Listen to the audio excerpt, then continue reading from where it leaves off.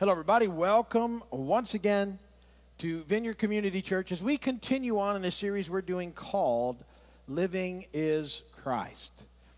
And what I'm attempting to do in this series is talk about this amazing life that we have in Christ, that there's nothing like it.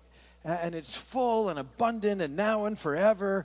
And we need to be aware of what this life looks like because we have an enemy who wants to steal it from us.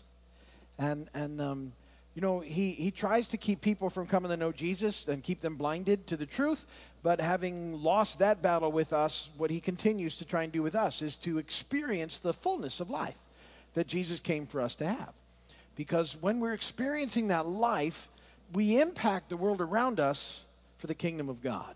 And so the enemy is constantly trying to steal away from you the life that Jesus has come for you to have. So we've been looking through a couple of passages of Scripture together. We looked through Philippians 1, 20 through 27, where Paul says to live is Christ. And we sort of began to break that passage down. And then we shifted a few weeks ago into Ephesians 4, where, again, Paul picks up the idea of this life. And we really looked at the idea of where to put off the old self and where to put on the new self. And that the connecting verse between those two is this new attitude in our minds, and that it's a yielding to the Holy Spirit that makes this happen. We yield to the Holy Spirit, and he develops the new self in us. So we never start to think, oh, look how good I am because of all the hard work I've done. It's not sort of a self-improvement course. Christianity's not like that. It's a communion with the Holy Spirit where we yield to him, and he puts on us then this new clothing that has been created by God for us. That's how that looks, and that's what we've been talking about. And he goes on to describe some of these new attitudes that we're to have in this life in Christ. And we've looked at some of those together. We talked about speaking truthfully, and we talked about dealing with our anger, and so last week we talked about the importance of using our words to build up, and how important our words were. And today I want to talk to you about the Holy Spirit and about redemption and what that looks like in our lives. So that's what we're going to be doing today. Transition time, couple of bad jokes. Can a kangaroo jump higher than the Empire State Building? Well, of course it can. The Empire State Building can't jump.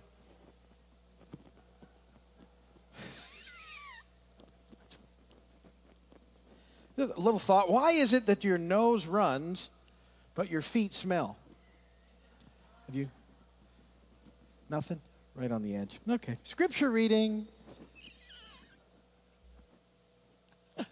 Ephesians 4:22 through 32. You were taught with regard to your former way of life to put off your old self, which is being corrupted by its deceitful desires, to be made new in the attitudes of your mind, and to put on the new self, created to be like God in true righteousness and holiness. Therefore, each of you must put off falsehood and speak truthfully to his neighbor, for we're all members of one body. In your anger, do not sin. Do not let the sun go down while you're still angry, and do not give the devil a foothold. He who has been stealing must steal no longer, but must work, doing something useful with his own hands, that he may have something to share with those in need. Do not let any unwholesome talk come out of your mouths, but only what is helpful for building others up according to their needs, that it may benefit those who listen. And do not grieve the Holy Spirit of God, with whom you were sealed for the day of redemption. Get rid of all bitterness, rage, and anger, brawling and slander, along with every form of malice. Be kind and compassionate to one another, forgiving each other, just as in Christ God forgave you. Blessed be the word of the Lord. I want to concentrate today on the 30th verse of that chapter. And do not grieve the Holy Spirit of God, with whom you were sealed for the day of redemption. So let's hop right in. And the first point in your notes, first thing I want to talk about is this. Who is the Holy Spirit? Who is the Holy Spirit? And I don't have time to cover exhaustively this principle of who the Holy Spirit is, because it would take weeks and weeks and weeks and weeks and weeks. But let me just say this, that the Bible makes it clear that the Holy Spirit is 100% God. He's one of the three members of the Godhead, what we often refer to as the Trinity. He is not, as some people might claim, merely an essence or an impersonal force, like, in Star Wars, let the Force be with you. That's not what we're talking about. Just like God the Father and God the Son, the Holy Spirit exhibits the traits of a person. Perhaps the most compelling evidence of his personhood is the fact that every time Jesus refers to the Holy Spirit, he always called him he and not it. And so we need to know that the Holy Spirit is a person, and we're in relationship with the Holy Spirit. So you have to be careful if you ever start to think of the Holy Spirit as a force or as an it or something like that, it's a misconception of who the Holy Spirit is. And in that verse that I read to you today that we're really concentrating on, another thing that we can see about him as a person is that he can be grieved. And the word that Paul uses there for grief denotes like a pain or a grief that is experienced between two people in relationship. So in my own life, I can grieve people around me. I can certainly grieve my wife or my children, perhaps even some of you. But I can't grieve an object or a force. And so we need to know the Holy Spirit as a person in our lives. And at the very moment we commit our lives to Jesus as Lord and Savior, the Holy Spirit comes into our lives to reside permanently as a guarantee of the complete fulfillment of our redemption. Ephesians 1:13 and 14, Paul said, "And you also were included in Christ when you heard the word of truth, the gospel of your salvation. Having believed, you were marked in him with a seal, the promised Holy Spirit, who is a deposit guaranteeing our inheritance until the redemption of those who are God's possession, to the praise of his glory."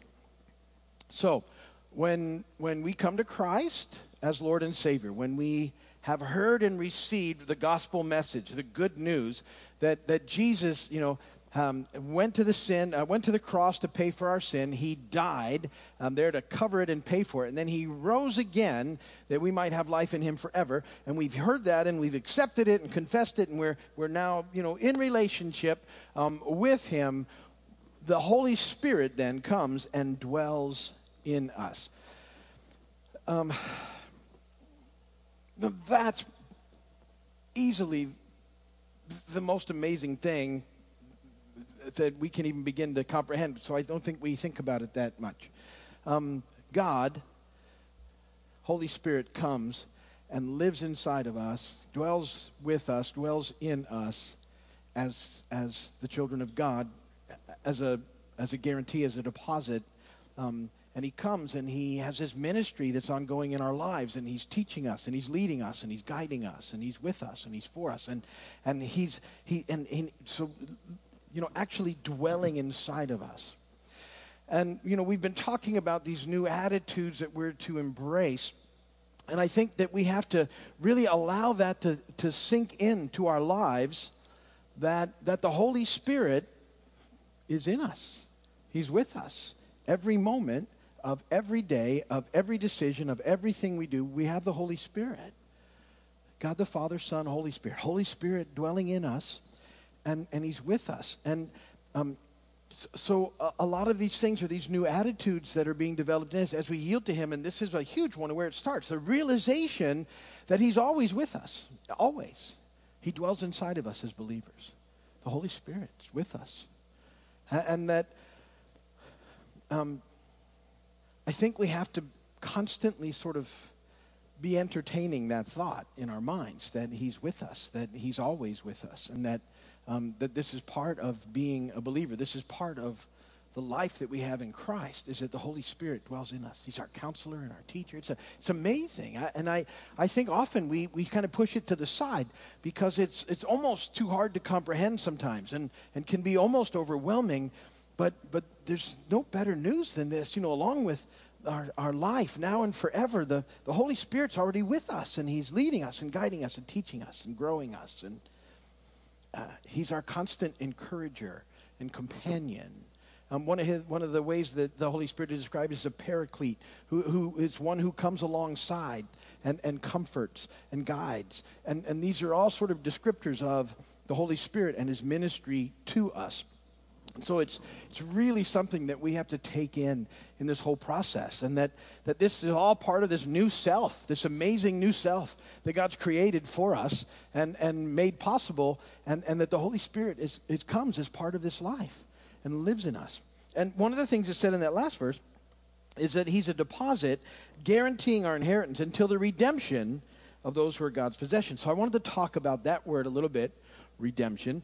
So point number 2 is this: what is redemption? What is redemption? What does it mean to be redeemed? And our redemption has 3 aspects to it. So I have been redeemed is sort of the past tense by the blood of Christ. When I committed my life to Christ, I was once and for all set free or redeemed from my bondage to sin. Ephesians 1:7. In him we have redemption through his blood, the forgiveness of sins, in accordance with the riches of God's grace.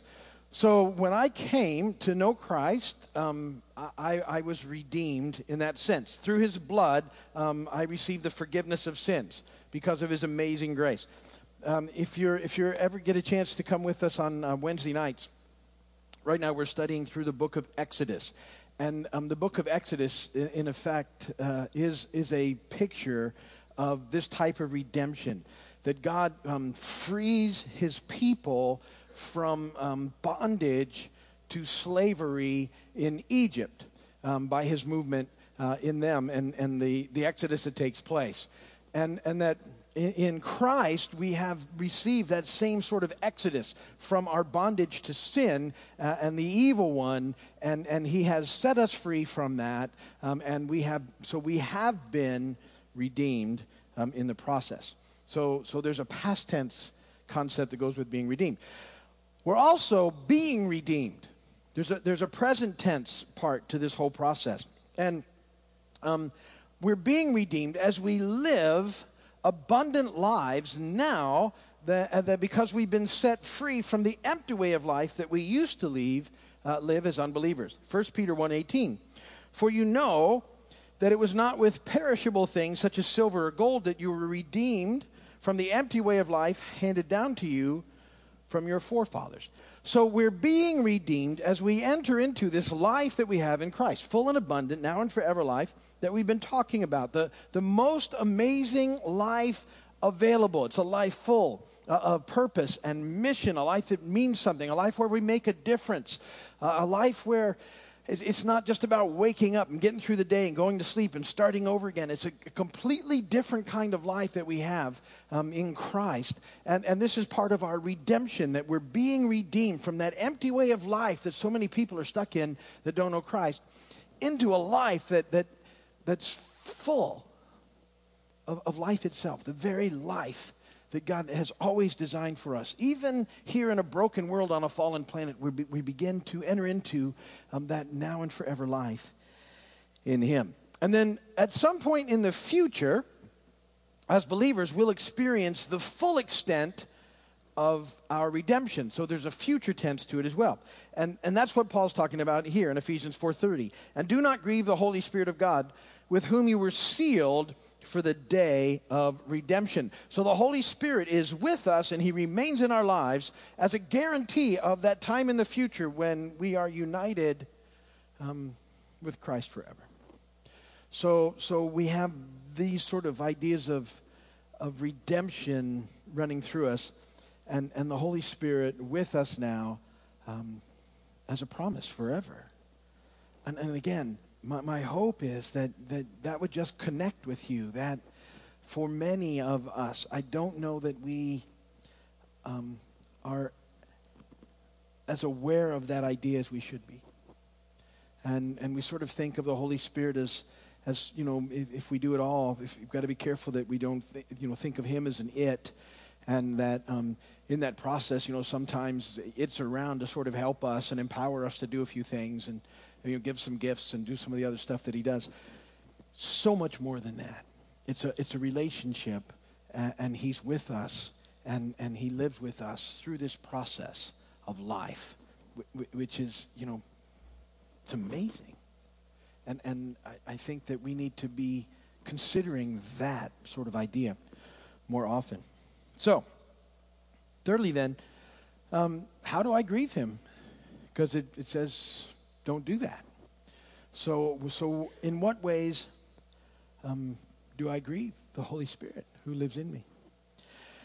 Now, some people think that it's that concept is directly tied into the verse in verse 29 that we talked about last week, where Paul, instructs everyone to put off unwholesome talk and to put on words of edification in the way that we relate to people, to bring life, and instead of using our words to tear down. And certainly there is a connection there that there's no doubt that our words can grieve the Holy Spirit. But I think most likely what Paul is saying at this point in time is that throughout the context of this chapter where we're comparing the old self and the new self, that one of these new things that we need to have in our mind is that every time that I sin and go my own way, I'm grieving the Holy Spirit to some level. And the reason that it grieves him is because he knows what's best for me and for us. And he doesn't like to see us choose to go and do our own thing instead of that which God would have for us. And because of the involvement that we're having in relationship, it grieves him. And I believe that the Holy Spirit is particularly sensitive to sin because of his close relationship with us as those who have been, saved and defined as the Lord's holy people. Peter says in 1 Peter 1:13-16, therefore, prepare your minds for action, be self-controlled, set your hope fully on the grace to be given you when Christ Jesus is revealed.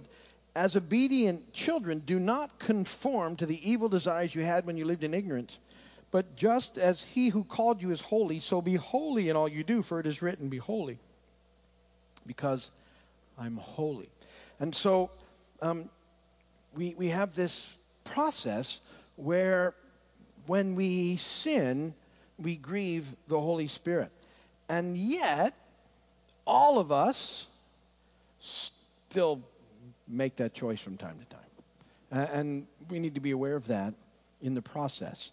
And when we sin, that it hurts.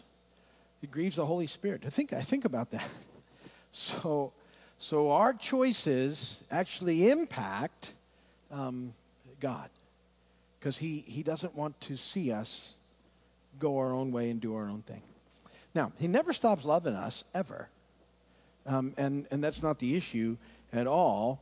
It just, we need to be aware of the fact that us just doing our own thing in selfish ways isn't just all about us, that there's a bigger picture, especially as the children of God now.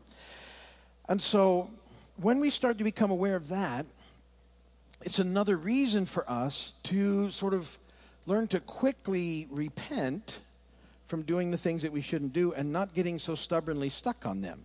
See, sometimes we'll just start thinking, well, I want what I want, and that's the way it goes, and I'm going to do what I want, I don't care. And yet, there's this whole new dynamic in this new life where the Holy Spirit dwelling in us, and our choices are having an impact on him as well. And so we need to be considering those things. And when we realize we've gone our own way, which happens a lot, I mean, and we need to, stop and turn and go running back. And these are the places where we go to Father and just, we confess. That word, you confess, really means we agree with him, his word. Because people think, it's about running to say you're sorry. It's more than that. To confess, it actually means that you go to God and you say you were right, I was wrong. Because there's something that's redemptive in that whole process, isn't it? That teaches us, because he's always right. And when we've gone in our own way, it's the wrong way. And so going back to him isn't, just taken for granted that I'm sorry and he's going to, it's a conscious sort of decision. You were right, I was wrong. And then, because of who he is, he loves us.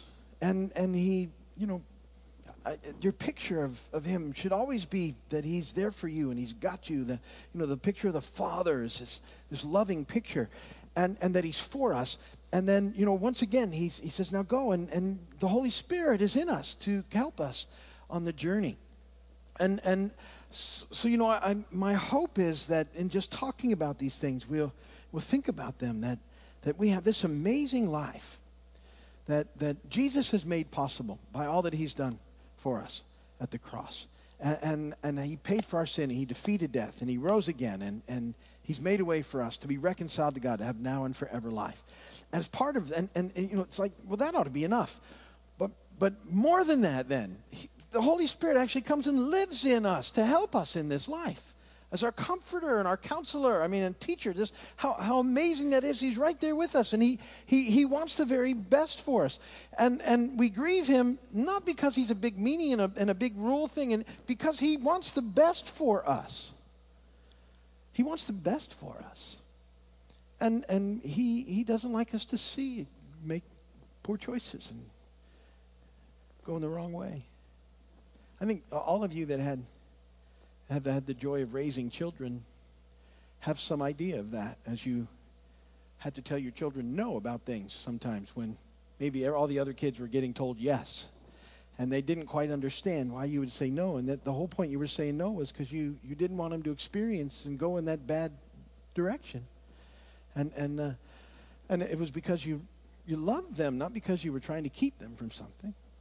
And see, that's the relationship that we have with God. And in the Holy Spirit, he wants us to experience life and not to miss any part of it, to not ever settle for the empty way of life that the enemy would love to deceive us into taking.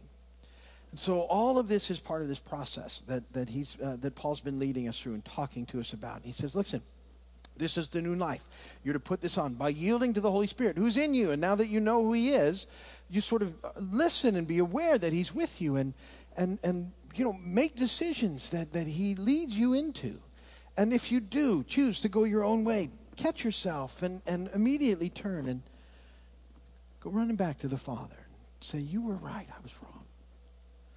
And receive that new round of love and let him set you out again. And that's how we continue on this journey. Trying to do the next right thing, not always making it, but back at it and keep trying. And the Holy Spirit in us, helping us, leading us, guiding us.